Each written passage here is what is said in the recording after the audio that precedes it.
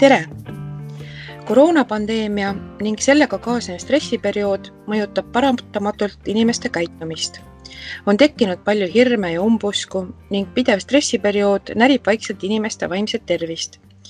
Miks ja kuidas selle kõigega toime tulla, räägib tänases Naistelehe podcastis Mõttekoht Eesti psühholoog Andero Uusberg.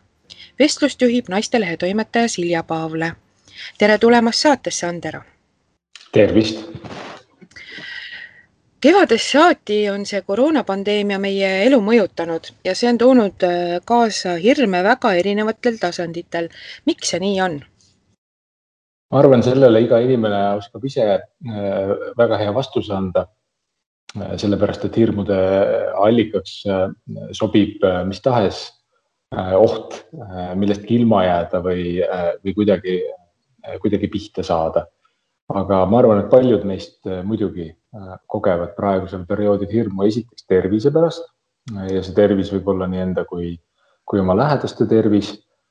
Teiseks kindlasti sellise igapäevase elutegevuse pärast, olgu see siis päris nii tõsine hirm, et see töö, mida ma teen, võib-olla ei ole alles või natuke leebem versioon, et see töö, mida ma teen, on küll alles, aga see on palju muutunud ja võib-olla ei paku mulle päris seda, mida ta enne pakkus.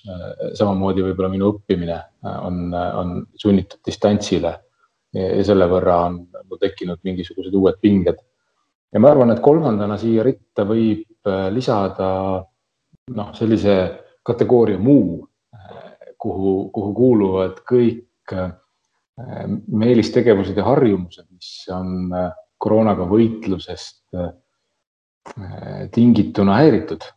Ma arvan, et päris paljude inimeste spordi või füüsilise liikumise harjumused on muutunud või võimalused neid harjumusi harrastada on muutunud, meelelahutuskultuur ja pole päris sellist teaduslikku tõde, et kui olulisel kohal on ühe inimese elus muuseum ja teise inimese elus jõusaal ja kolmanda inimese elus ööklubi. Aga selge on see, et need mängivad rolli ja mõne inimese jaoks võib üks või teine või kolmas olla täitsa tõsiseks selliseks stressi allikaks. Kas kuidagi oleks võimalik ilma hirmuta saada ja kui siis kuidas? Ma arvan, esimene vastus sellele küsimusele oleks see, et ilma hirmuta oleks väga raske. Hirm, nagu teised emotsioonid, on kujunenud evolutsiooni käigus ja omadused, mis on kujunenud evolutsiooni käigus, nende kohta võib üsna julgelt eeldada, et neil on olnud mingi funktsioon, nad on olnud kuidagi abiks või kasulikud. Ja hirmu ja ärevuse puhul ei ole keeruline välja mõelda, mis see funktsioon võis olla. Et see funktsioon on juhtida meid eemale ohtlikest olukordadest ja aidata seeläbi meil tervena ja elusana püsida. Nii et esimene vastus sellele küsimusele oleks see, et hirmu kui sellist ei pea kartma, ärevust kui sellist ei pea kartma, ta on meile abiks. Aga muidugi ei tähenda see seda, et hirm alati abiks. Tõepoolest on võimalik, et hirmu saab liiga palju ja loomulikult on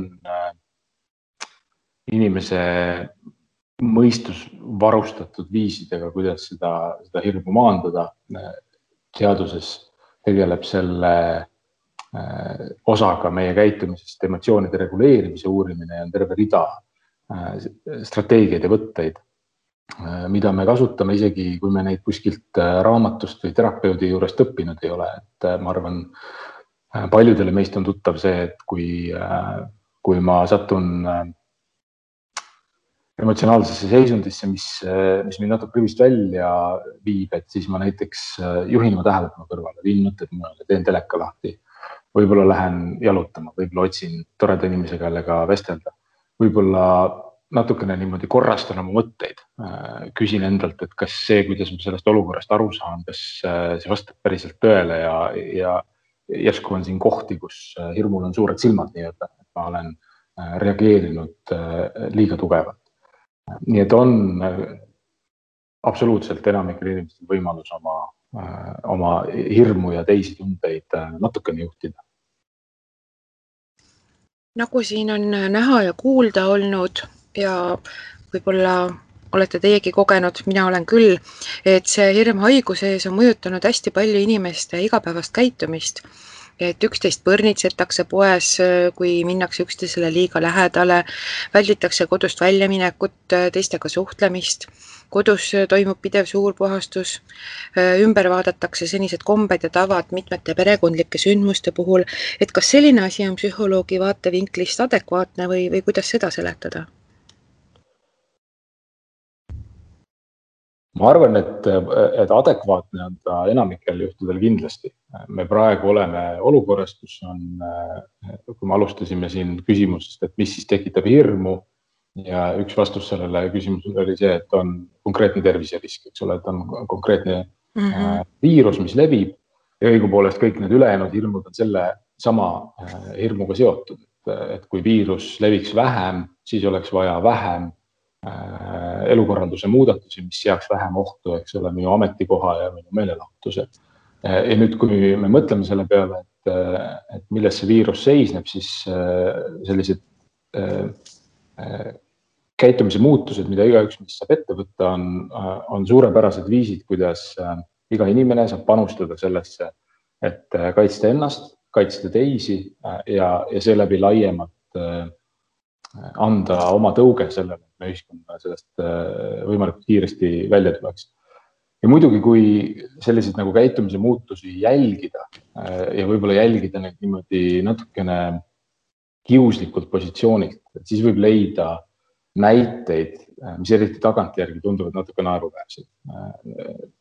Kui eriolukord algas, siis poeletid tühjenesid ja tagantjärgi me võime öelda, et me olime rumalad, et me varusime endale kaupa, sest kaubavarustusega poodides ei juhtunud midagi.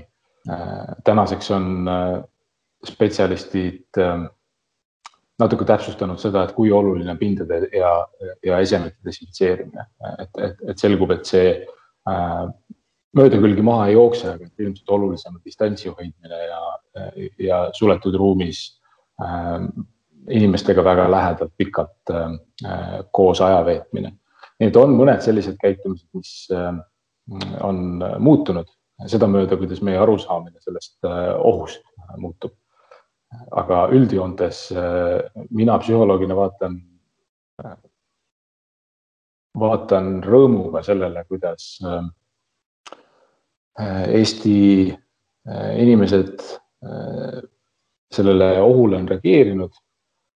Ja muidugi võib küsida, et kust me teame, kuidas eestlased sellele reageerivad, et üks selline kõige kiirema tagasiside tsükliga infoallikas on Riigikantselei ja Sotsiaalministeeriumi tellitav esindusliku valimiga küsitlusuuring, siis iga 2 nädala tagant esitab juhuslikult valitud umbes 1000 inimesele erinevaid küsimusi, sealhulgas siis küsitakse täitsa konkreetselt selliste käitumiste kohta, millest me siin räägime, et kus ja kui palju sa kannad maski, kas sa püsid haigena kodus, kas sa väldid koos viibimisi ja nii edasi ja nii edasi. Ja nendest vastustest vaatab vastu üldiselt positiivne pilt, et maski kandmine avalikus siseruumis on selgelt üle 80% iga 4 inimest 5 teevad seda. Ja üldiselt selliseid juhiseid järgitakse päris hästi, aga siin on ka arenguruumi, et just siin viimastel päevadel oleme natuke analüüsinud seda, et siiski on 1/3 inimesi, kes ütlevad, et nad praegusel hetkel ei väldi koosviibimisi, olgu siis tööalaseid või isiklikke. Ja eks see, kui adekvaatne selline käitumine, ehk siis nende koosviibimist vältimine on, et see natuke sõltub sellest, milline on viiruse levi. Et kui me täna salvestame seda vestlust jaanuari keskpaigas, et siis on see viiruse levi selline, et tegelikult kui on võimalik, siis võiks vältida natukene rohkem koosviibimisi. Ja samamoodi, kui on võimalik, et siis võiks maski kanda ka mitte ainult täiesti avalikus siseruumis nagu kaubanduskeskus, vaid ka näiteks kontoris, kui seal kontoris on palju inimesi. Nii et on mõned sellised käitumised, mida mida ma julgustaks isegi veel rohkem ette võtma ja on paljud, mille üle mul on hea meel ja ma näen neid sellise adekvaatse reaktsioonina ohule, mis meid varitseb. Ma tahtsingi järgmisena küsida, et mulle tundub ikkagi päris suur hulk inimesi, kes ei väldi mitte midagi ja et kuigi meid kõiki võib ju iga päev tabada sõnum lähikontaktne olemisest, siis tundub, et üks osa inimesi elavadki nii, et nagu nendega ei juhtuks kunagi midagi, neid ei tabaks see koroona. Et kas see võib olla nagu osa enesekaitsemehhanismist või millega seda seletada? See on väga hea küsimus. Õnneks on neid inimesi suhteliselt vähe, neid inimesi on alla 10%. Ja kui neid inimesi iseloomustades, need kipuvad olema nooremad mehed. Ja ma arvan, et üks põhjus sellele on tõepoolest see, millele sa osutad, et see on selline psühholoogiline viis kaitsta ennast ärevuse tunde eest, mida see oht enamikus meist tekitab. Ja et kui enamik meist reageerivad ohule nõnda, et me kogeme ärevust ja see ärevus suunab meid tegudele, millest me oleme rääkinud, siis üks variant on tõesti mingisugusel moel endale selgeks teha, et tegelikult ohtu ei ole ja lõigata see ahel läbi. Pole ärevust, pole järelikult ka motivatsiooni kuidagi oma käitumist muuta. Ja nüüd, kui me vaatame, kes need inimesed on, kes niimoodi suhtuvad, et siis kui tegu on tõesti noore sportliku terve inimesega, siis ta mõnes mõttes võib seda endale sellisest kitsast enesekeskest perspektiivist tõesti lubada. Et me teame, et koroonaviiruses nakatumise oht on üsna võrdselt vanusrühmade vahel jaotatud, aga just nimelt haigestumise ja tõsiselt haigestumise risk on seda suurem, mida vanem inimene on ja seda suurem, mida rohkem inimesel on teatud kaasuvaid haigusi. Ja seetõttu tõesti inimene, kes on noor ja terve, et see risk, et tema endaga midagi juhtub, midagi tõsist juhtub, ei ole olematu, aga on pigem madal. Küll aga ei ole noorem inimene kuidagi kaitstud selle eest, et ta osaleb selles viiruse levi ahelas ja viib selle inimeseni, kelle jaoks see siiski omab tagajärgi. Nii et jah, mulle tundub, et tänases olukorras selline järjepidev positsioon, et ma ei tee mitte midagi, selle viiruse levikut tõkestada, eeldab seda, et inimene on enda jaoks kuidagi välja lülitanud oma rolli viirusahelana.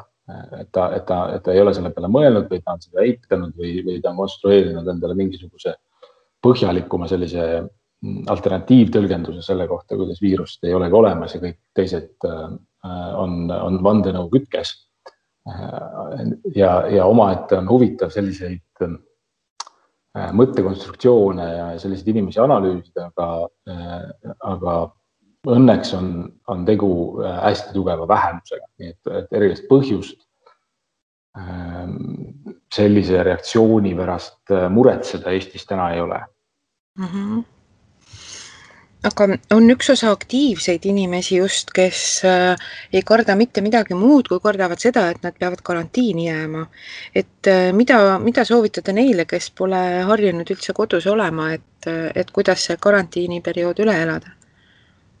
Siin ma arvan, on ka palju soovitusi ja ei ole üht soovitust, mis igale inimesele sobiks.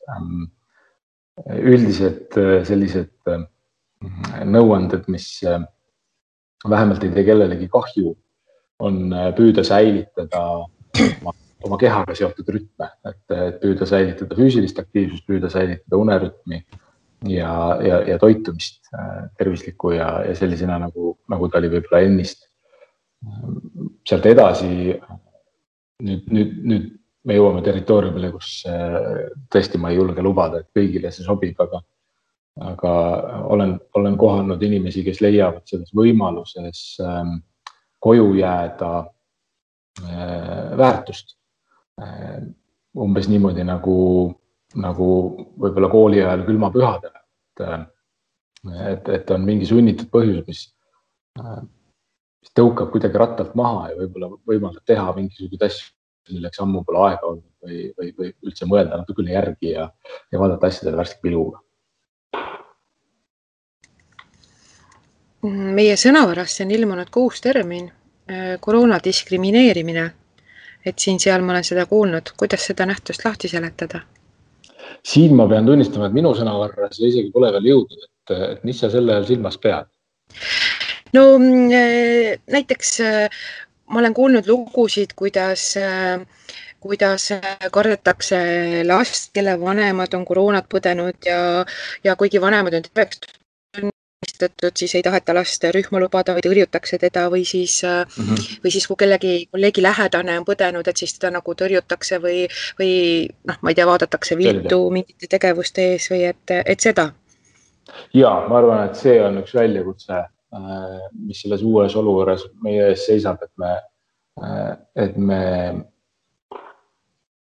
tasakaalustaks kõike seda, millest me seni oleme rääkinud ja mida ma üldiselt olen käsitlenud sellises adekvaatses või adaptiivses või funktsionaalses ehk lihtsamalt öeldes nagu kasulikus võtmes, et ärevus võib olla kasulik, ärevusest tõukuvad kaitsetegevused võivad olla kasulikud.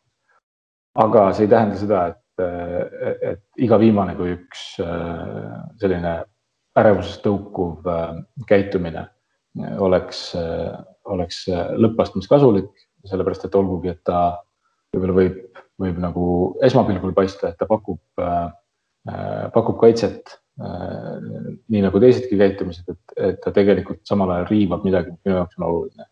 Ja kui nüüd see abstraktne jutt konkreetsesse keelde panna, et mis ma silmas pean, on tõesti see, et ma arvan, et see on üsna loomulik, et kui ma tunnen ärevust ja mõtlen, mis ma saan teha, ma panen maski ette, jätan kohtumisi ära, lähen kodutööle ja selles reas kuidagi tundub ka see, et jah, ja võib-olla mul tasuks nüüd eemale hoida inimestest, kellel ma kahtlustan, et on koroonat või kuidagi teha erilisi pingutusi, et nemad näiteks jääksid eemale büroost või nii edasi, et see tundub loogiline, et kui peatuda ja järgi mõelda, et sellel on negatiivsed tagajärjed, et ilmselt enamik meist tegelikult ei taha olla teiste inimeste suhtes ülekohtused ja kui korra panna ennast lihtsalt teise inimese kingadesse ja mõelda, et kuidas ma ise kogeksin maailma, kui mul oleks, eks ole, kas koroonadiagnoos või olnud see koroonadiagnoos, et ma arvan, et paljud meist jõuavad siis mõistliku tasakaaluni, mis seda diskrimineerimist siis ka nagu ennetab. Aga kindlasti on see oluline teema, mis vajab ka sellist tähelepanu ja nii-öelda riiklikul tasandil läbimõtlemist ja see teema, ma arvan, tõstatub üha enam seda mööda, kuidas inimesed saavad vaktsineeritud ja me hakkame tõsisemalt läbi mõtlema seda, et milliseid nagu erandeid viiruse tõkestamis nagu meetmestikus võiksid nautida need inimesed, kellel on vaktsiinid tehtud või need inimesed, kes on haiguse läbi põdenud, et mingisugused hüved sellest võiks ju tulla, teiselt poolt ei oleks kindlasti põhjendatud selline süsteemne diskrimineerimine ja lisaks on tänastel andmetel vaktsiin ennekõike efektiivne raske haiguse ärahoidmisel, aga natuke vähem efektiivne ilmselt haiguse levitamise ärahoidmisel, ehk siis, et vaktsineeritud inimene võib siiski koroonaviiruse saada, seda haigust kergel kujul, võib-olla isegi ilma sümptomita põdeda ja seeläbi seda viirust teistele edasi anda, mis tähendab, et tal tasub endiselt kanda maski ja avalikes siseruumides ja endiselt olla ettevaatlik. Aga kuidas siis ikkagi on õige käituda, kui see hirm halvab ja ma ei tea, hakkadki tõrjuma kolleegi, last, inimesi, et kas on mingit head soovitust või lihtsalt kutsuda üles tervele mõistusele ja paluda mõelda, et kuidas ise oleks selles olukorras või kuidas tunneks? Ja ma arvan, et minu vastus siin on sama nagu vastus ühele varasemale küsimusele, et me leiame abi sellisest emotsioonide reguleerimise tööriistakastist ja mõned asjad, mida sa just mainisid, kuuluvadki sinna tööriistakasti. Ma arvan, et see olukorrast mõtlemine, natukene niimoodi järelemõtlemine ja seejuures iseenda teise teiste inimeste nagu kingadesse panemine, et see sageli aitab avastada mingisugused sellised mõttevigu, kus ma võib-olla olen mõelnud selle ohu suuremaks, kui ta on. Näiteks kui ma kujutan ette, et inimene, keda ma tean, et tal on hiljuti koroona olnud ja et ma tean, et ta tuleb näiteks büroosse, et mulle tundub täiesti mõeldamatult ohtlik, et ma viibin temaga samas ruumis. Võib-olla kui ma järgi mõtlen, siis ma saan aru, et ma viibin ilmselt koroonat põdevate inimestega samas ruumis üsna sageli, kui ma käin poes või tänaval ja et nii kaua, kui näiteks me mõlemad kanname maski, hoiame distantsi ja ruumid on õhutatud, et nii kaua on see minu jaoks tegelikult turvaline. Ma toon lihtsalt ühe suvalise näite sellest, kuidas võib-olla selline esmane reaktsioon on tingitud mõttemustrist, mis ei ole päris adekvaatne. Ja lisaks on siis sellised üldisemad emotsioonide reguleerimise võtted, nagu näiteks iseenda sellise niisuguse kehalise süsteemi eest hoolitsemine, et emotsioon on kehaline seisund osaliselt, et nii vaimne kui kehaline seisund, mis tähendab seda, et see, kui hästi ma olen maganud, kui heas vormis ma olen, kui hästi ma toitun, see kõik mõjutab seda, kuidas ma reageerin. Ja seda, kui see reaktsioon mind on tabanud, on ka võimalik natukene juhtida seeläbi, et ma näiteks teen hingamisharjutusi või lähen ja teen ühe jooksuringi. Nii et neid emotsioonide reguleerimise viise on mitmeid ja nagu ma ütlesin, et paljud neist on tegelikult ühel täiskasvanud inimesel niimoodi täiskasvanuks saamise käigus juba selgeks õpitud. Et üks suur arengu ülesanne meil ongi oma tunnete juhtima õppimine. Aga samas on see tööriistakass selline, mida sageli saab laiendada, et päris paljud sellised terapeutilised või siis üldisemad eneseabi koolkonnad sisaldavad konkreetseid selliseid võtteid ja harjutusi selleks, kuidas oma emotsioonidega paremini toime tulla, olgu selleks siis teadveloleku või meditatsioonipõhised lähenemised või kognitiivkäitumuslikud lähenemised või lihtsalt mõistlikum ajajuhtimine ja eesmärkide läbimõeldumalt seadmine. Ma olen kuulnud, et alates kevadest on igasuguste nende ootamatuste ja pidevalt õhus olevate muutuste tõttu väga paljud inimesed ka ärevushäire küüsis. Et kuidas see kogu olukord meie vaimset tervist üldse mõjutab? Vaimse tervise negatiivsed mõjud on tänaseks nii-öelda dokumenteeritud küll, et see ei ole pelgalt selline mulje. Tõesti, kui teha uuringuid, siis selgub, et sellised ärevus- ja meeleoluhäired, et nende sümptomaatika on levinud ehk eesti keeles, et neid tunnuseid, neid sümptomeid või tunnused, mida kogeb inimene, kellel on näiteks ärevushäire või depressiooni perekonda kuulub mingisugune sündroom, et rohkemad inimesed kogevad neid tunnuseid. Nüüd üks huvitav küsimus on selles, et mida see tähendab, kas tähendab seda, et me võiksime öelda, et on terve hulk inimesi, kes on nii-öelda nagu lisaks haigeks jäänud vaimse tervise häiretesse. Et ma arvan, et see ei pruugi tingimata tõsi olla. Ma arvan, et siin on mängus ka see, et vaimse tervise osad häired on sellised seisundid, mis oleks täiesti normaalsed, kui olukord oleks neile vastav. Ehk siis, et ärevushäirega inimene tunneb sageli ärevust, aga see ärevus ise ei ole nagu see, miks me ütleme, et tal on mingi häirumine, et see häirumine koosneb sellest, et tal on ärevus olukorras, mis justkui ei vääri nii tugevat ärevust. Ja seetõttu mulle tundub, et kuna praegu olud on ikkagi tugevalt muutunud, siis isegi kui inimene kogeb vaimse tervise häirete tunnuseid, täidab ära küsimustiku ja saab seal kõrgemat skoori, kui ta muidu saaks, et tingimata ei tasu sellest mõelda nii, et ma olen nüüd haigeks jäänud, vaid pigem võib sellest mõelda niimoodi, et ma olen olukorras, mis on viinud mu sellisesse seisundisse, mis sarnaneb väga sellele seisundile, kus on inimene, kellel on vaimse tervisega probleeme. Aga see selline mõistete üle arutlus kõrvale jättes, seda arutlust kõrvale jättes võib tagasi tulla selle küsimuse juurde, et vaimne tervis on praegu löögi all. Lisaks, eks ole, inimestele, kes muidu said hästi toime, aga nüüd võib-olla kogevad näiteks ärevust ja depressiooni, on inimesed, kes üleüldse on kõrgemas vaimse tervise häire riskis ja selline olukord nagu praegu kindlasti süvendab seda riski ja teeb nende olukorra raskemaks. Ja kindlasti on dokumenteeritud ka selliseid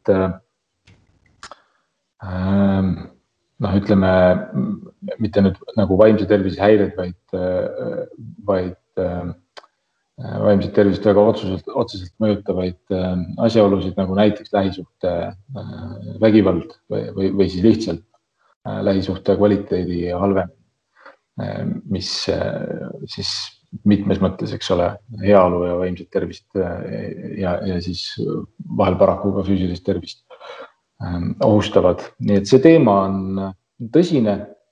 Kui näha siin mingisugust sellist päikesekiirt, siis võib-olla üks positiivne tagajärg, mis ma loodan sellel perioodil on see, et me ühiskonnana hakkame vaimset tervist tõsiselt võtma. Ja mulle tundub, et sellest on palju märke. Üks märk on kas või see, kui palju sagedamini sellest teemast me räägime. Teine märk näiteks on see, et riik on võtnud nõuks tegelikult Eestis esmakordselt viia läbi rahvastiku suhtes esinduslik vaimse tervise uuring. Mida see tähendab? Tähendab seda, et loomulikult vaimse tervise uuringuid on näiteks meil siin Psühholoogia Instituudis ja muudes psühholoogia ja psühhiaatria instituutides läbi viidud küll ja veel, aga sageli ei ole nende uuringutega võimalik koguda sellist valimit, mis peegeldab Eesti rahvastiku koosseisu oma vanuse, hariduse, soo, elukoha ja muu sellise mõttes. Ja seekord on siis sellised vahendid leitud ja hetkel ongi käimas selle uuringu esimene laine.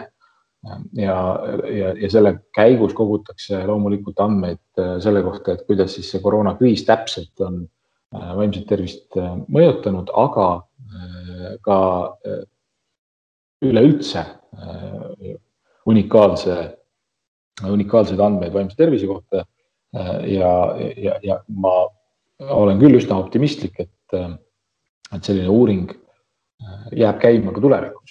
Ehk siis, et näiteks edaspidi on riigil otsuste tegemiseks adekvaatsem info selle, et kui levinud on vaimse tervise häired, millised vaimse tervise häired, millistes riskirühmades ja nii edasi. Nii et üks selline ühiskonna tasandi selline positiivne tagajärg ja ma loodan, et midagi sarnast on võib-olla ka niimoodi indiviidi tasandil toimunud, et need keerulised olud, mis on halvendanud minu vaimset tervist, et võib-olla nad on olnud mulle vajalikuks tõukeks, et selle teemaga tegeleda. Et näiteks jagada seda kellegagi, et otsida abi, et võtta see temaatika käsile. Aga rasketel aegadel nagu üsna sageli soovitatakse mõelda, et keerulised ajad saavad ükskord läbi ja et kuniks need kestavad, et siis anda endast parim, et hästi hakkama saada ja nii edasi. Aga et ikkagi, kuidas siis hakkama saada, kui nende raskete aegade lõppemine muudkui venib ja lõpp on tegelikult teadmata, nagu praegu see on? Ja, ma arvan, see on väga hästi tabatud küsimus selles mõttes, et just see asjaolu keerab kõigele sellele minti peale, millest me oma vestluse alguses rääkisime, mis on need nagu ohud ja riskid, mis siis hirmu ja ärevust tekitavad. Ja on teada psühholoogiast hästi selgelt see, et oht, mis on ennustatav, on talutavam kui oht, mis on ennustamatu. Ehk siis, et see, et asjad on halvasti, aga ma tean, kuidas nad on halvasti, millal nad on halvasti ja mis ma pean tegema, millal see ükskord läbi saab, on, et selline olukord on emotsionaalselt nagu vähem intensiivne kui siis see, kus üks või teine aspekt on kuidagi nagu lahtine. Praegu nad tõepoolest lahtised on. Lahendused, ma arvan, ei eri. Et seesama emotsiooniregulatsiooni repertuaar või tööriistakast, millest me rääkisime, et seda me vajame seda enam, mida enam on need asjad lahtised. Võib-olla kui otsida sellist spetsiifilisemat nagu vastumürki just sellele ebakindlusele, et siis selleks võiks olla sellise nagu võimaliku korrastatuse või võimaliku mõtestatuse loomine. Ja ma alustan jälle tegelikult näitest, mida nüüd igal inimesel endal on raske teha, aga mida näiteks ühiskonnana oleks meil võimalik teha ja mida paljud riigid on teinud. Ja seda vahel võib nimetada, või seda nimetatakse vahel selliseks nagu foorisüsteemiks, et kui täna, eks ole, on Eestis olukord, kus me sisuliselt ootame valitsuse pressikonverentsit otsuseid, et kas koolid on lahti, kas spordisaalid on lahti, kas teatrid on lahti ja millistes maakondades nad on lahti või kinni. Et selle asemel võiks ette kujutada, et meil on ära määratletud näiteks 3 ohutaset. Et on selline rohelise fooritule ohutase, mida defineerib siis näiteks haiglate koormatuse mingisugune statistiline näitaja, viiruse leviku statistiline näitaja, mingisugune kollane ja mingisugune punane ohutase. Iga ohutasemega kaasnevad erinevad ametlikud piirangud. Et näiteks rohelisel tasemel on koolid lahti, kollasel tasemel on algklassid endiselt koolis ja lõpuklassid, aga teised distantsõppel, punasel tasemel on kõik kodus. Ja samamoodi kaasnevad sellised nõuanded, et kuidas käituda. Et võib-olla rohelisel tasemel öeldakse, et ennekõike on oluline kanda siseruumis maski ja hoida distantsi, kollasel tasandil lisandub sinna selliste sotsiaalsete koosviibimiste ärajätmine ja punasel tasandil siis selline tõesti võimalusel, kõikidele võimalustel kodus viibimine. Et kui oleks selline kokkulepe, et kuidas ühiskonnas need asjad korraldatakse, et siis seda ennustamatust jääks mõnevõrra vähemaks. Et jätkuvalt me ei teaks, millal see olukord ometi lõpeb, aga me suudaksime ette kujutada, et põhimõtteliselt on 3 võimalust mul homseks. Me oleme nagu kollases, rohelises või punases sellises režiimis ja nende 3-ga on mul juba nagu oma peas opereerida palju lihtsam kui kõikide lahtiste asjadega, mis ilma sellise süsteemi kasutusele võtuta toimivad. Ja nüüd nii kaua, kui Eestis sellist süsteemi sisse seatud ei ole, et ma arvan, et selline ettevõtlik inimene võib proovida seda võib-olla nagu oma elus määratleda, et mõelda enda jaoks läbi, et olgu, ma siin lõppu kindlalt ei tea, aga et ma võin enda jaoks nagu ära lahterdada nagu oma elurežiimid, et mul on siin nagu 2 või 3 erinevat režiimi. Kui lapsed jälle distantsõppele saadetakse, et siis ma tean, et ma lülitun sellele teisele režiimile. Mul on juba varasemast läbi mõeldud, et kus ma siis olen, kes, kus, mis kell, mida teeb. Et sellist korrastatust võib proovida tuua ka segasesse olukorda. Kuidas üldse või mida me saame teha, et end selles pikaajalises stressis kaitsta, et oma kehaga tegelemine läbi käinud, nüüd päris hea nipp oli see elurežiimideks korrastamine, aga kas on veel midagi head, mis meid aitaks? Ma julgen jätkuvalt soovitada ka emotsiooniregulatsiooni sellises nagu igas hetkes endas, et üldiselt võib öelda, et stress on siis selline natuke nagu pikemaajalisem seisund, et kui ärevus on emotsioon, mis mind võib-olla tabab, kui ma ei tea, käin tänaval ja keegi köhatab mu lähedal ja sellel hetkel ma kuidagi reageerin niimoodi, et mis nüüd küll juhtus, aga et see läheb üle. Kui ma lähen temast eemale, siis ärevus raugeb ja seda me siis nimetame emotsiooniks ja kui nüüd võrrelda stressi selle emotsiooniga, siis stress on selline, et ta väga ei rauge, et on kogu aeg kuidagi foonile. Ma arvan tõesti, et praegu me räägime hästi tugevalt stressist. Ja nüüd, kui me räägime stressi nagu negatiivsetest mõjudest, siis tõepoolest selline väga pikaajaline pingesolek, et sellel on mõjud mitte ainult vaimsele, vaid ka füüsilisele tervisele.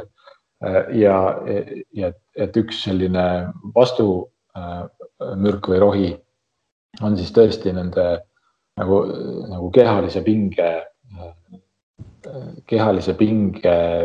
endaga või selle kehalise pinge endaga võitlus, milleks on siis tõesti vanad head liikumine, toitumine ja uni. Aga ma rääkisin sellest emotsioonist ja stressist siin koos sellepärast, et nende vahel ikkagi on väga selge selline põhjuslik seos, et mida tugevamalt ja mida sagedamini ma kogen neid ärevuse episoode, et seda võib-olla tugevam on mul see stressifoon ka, mis tähendab, et kui ma selles ühes ärevuse episoodis võtan kasutusele mingisuguseid emotsiooniregulatsiooni võtteid, siis ka sellest on pikaajaliselt abi. Ehk siis, et ma püüan neid olukordi, võib-olla on mingid asjad, mida ma saan ise teha, et neid olukordi enda jaoks ära lahendada või ennetada. Näiteks ma ise kannan avalikus kohas maski, et siis see, kui keegi aevastab, on natukene vähem muret tekitav. Vahetevahel võib abi olla sellest, kui ma õigel hetkel suudan peatada oma sellise nagu sükse muretseva mõttetsükli või nõiaringi, et ma juhin oma tähelepanu kuhugi mujale, võtan ette hea raamatu, võib-olla vaatan mõnda head film. Seda teiseks. Kolmandaks, mitu korda oleme rääkinud oma mõtete korrastamisest ja korrigeerimisest. Ehk siis, et ma võin selles olukorras olles analüüsida, et mismoodi ma seda olukorda hetkel näen ja avastada, et järsku on selles olukorras mingisugused asjad, millest ma olen mööda vaadanud. Või on võib-olla selle olukorra sellises üldisemas tähenduses mingisugused asjad, millest ma olen mööda vaadanud, et järsku sellel olukorral on ikkagi mingi kasutegur. Et näiteks, kui inimene mu läheduses köhatab ja ma kontrollin oma mõtlemist, vaatan, et ei, ma saan kõigest õigesti aru, et see ongi siin praegu natuke ohtlik. Aga et ma järsku võib-olla avastan, et võib-olla see selline nagu napika kogemus, mis ma praegu sain, et järsku see on see, mida ma vajasin, et võtta seda kõike tõsisemalt, et ma leian sellele olukorrale mingi sellise natuke teise tähenduse või teise eesmärgi või mingist teisest väärtusest lähtuvalt muutub see olukord positiivsemaks, kui ta esmapilgul oli. Ehk siis kolmandaks on võimalik korrigeerida oma mõtlemist ja neljandaks on siis võimalik juhtida oma emotsionaalset reaktsiooni selles vahetushetkes, mille üks ma arvan tõhusamaid võtteid on mingisugune selline hingamisharjutus. Teame, et hingamisrütm on üsna tugevalt seotud emotsiooni kehaliste komponentidega ja pingeseisund kiirendab hingamist ja kui seda ise teadlikult aeglustada, et siis sellel on sageli tugev mõju. Seda muidugi natuke peab enne õppima harjutama, aga see on siis üks näide sellest nagu neljandasse strateegia perekonda kuuluvast lähenemisest. Natukene rõõmsamal toonil lõpetada, et kas selles koroonapandeemias on psühholoogi seisukohalt ka midagi head olnud, et see, et vaimsele tervisele rohkem tähelepanu pööratakse, see on kindlasti, aga kas veel midagi? Ma usun kindlasti ja ma arvan lõpliku vastuse sellele me saame anda mõne aja pärast, kui on selgunud, et millised nendest tegevustest, mis me tänu sellele pandeemiale eriolukorrale on ette võtnud, et millised neist püsima jäävad. Näiteks mulle tunduks väga väärtuslik, kui me võtaksime siit kogemusest kaasa sellise sotsiaalse normi või kirjutamata reeglid, haigena püsitakse kodus, isegi kui haiguseks ei ole enam koroona, vaid on näiteks tavaline gripp. Et üks väga rõõmustav uudis üle kogu maailma praegu on see, et tavalist grippi see aasta praktiliselt ei ole ja arvatakse, et üks põhjus selleks on üheks selle põhjuseks on kõik need meetmed, mis me oleme ette võtnud koroona vastu võitlemisel. Ma seda ei tea, kuidas see Eestis võiks välja kujuneda, aga et mina näeks täitsa rõõmuga ka seda, kui näiteks ka edaspidi sellisel kõrgema gripi hooajal selline siseruumis maski kandmine vabatahtlikult oleks selline teretulnud tegevus. Siis ma saan aru, et on väga paljud inimesed leidnud enda jaoks taaskord vabas õhus sportimise. Tänu sellele, et siseruumides sportida ei saa, on leitud või taas leitud võimalusi liikuda väljas ja looduses. Ja ma arvan, et me kindlasti nopime midagi kaasa kogu sellest distantsilt töötamisest ja distantsilt õppimisest. Ja siin ma ei taha kindlasti öelda seda, et edaspidi pole kontorid enam vaja, sellepärast et Skype'id ja Zoom'id asendavad kõike, kaugelt mitte. Aga on koosolekuid, milleks tegelikult ei pea kokku sõitma. Ja kui me õpime ära, millised need koosolekud on, siis ma usun, et see praegune kogemus on aidanud meil aru saada, millised on need kohtumised ja vestlused, mida võiks vabalt ka edaspidi pidada elektroonselt. Samamoodi koolis see distantsõpe on kindlasti omade riskide ja kahjudega. Ta ei sobi kõigile õppuritele ja meil ei ole ilmselt paigas toetussüsteeme piisavalt neile, kellele ta ei sobi, aga ta sobib paljudele ja mis peamine, et vajadus sellega katsetada on nii-öelda sundinud nii õppijaid kui õpetajaid oma arsenali lihtsalt laiendama. Paneme kokku ülesanded, mida saab kasutada distantsõppes ja seda on küll uuringud näidanud, et selline hübriidne lähenemine, kus klassiruumis tehakse asju, mis sobivad klassiruumi kõige paremini ja ülejäänud asjad jäetakse sellisele nagu veebipõhisele õppele, et see on potentsiaalselt tõhusam kui ainult veebipõhine või ainult klassipõhine õpe. Ja ma usun, et praegune kogemus andis ideid ja häid kogemusi, et siukseid õppevahendeid ka edaspidi kasutada. Loodame, et need kõik võetakse siis kaasa, kui ühel hetkel kogu see asi läbi on.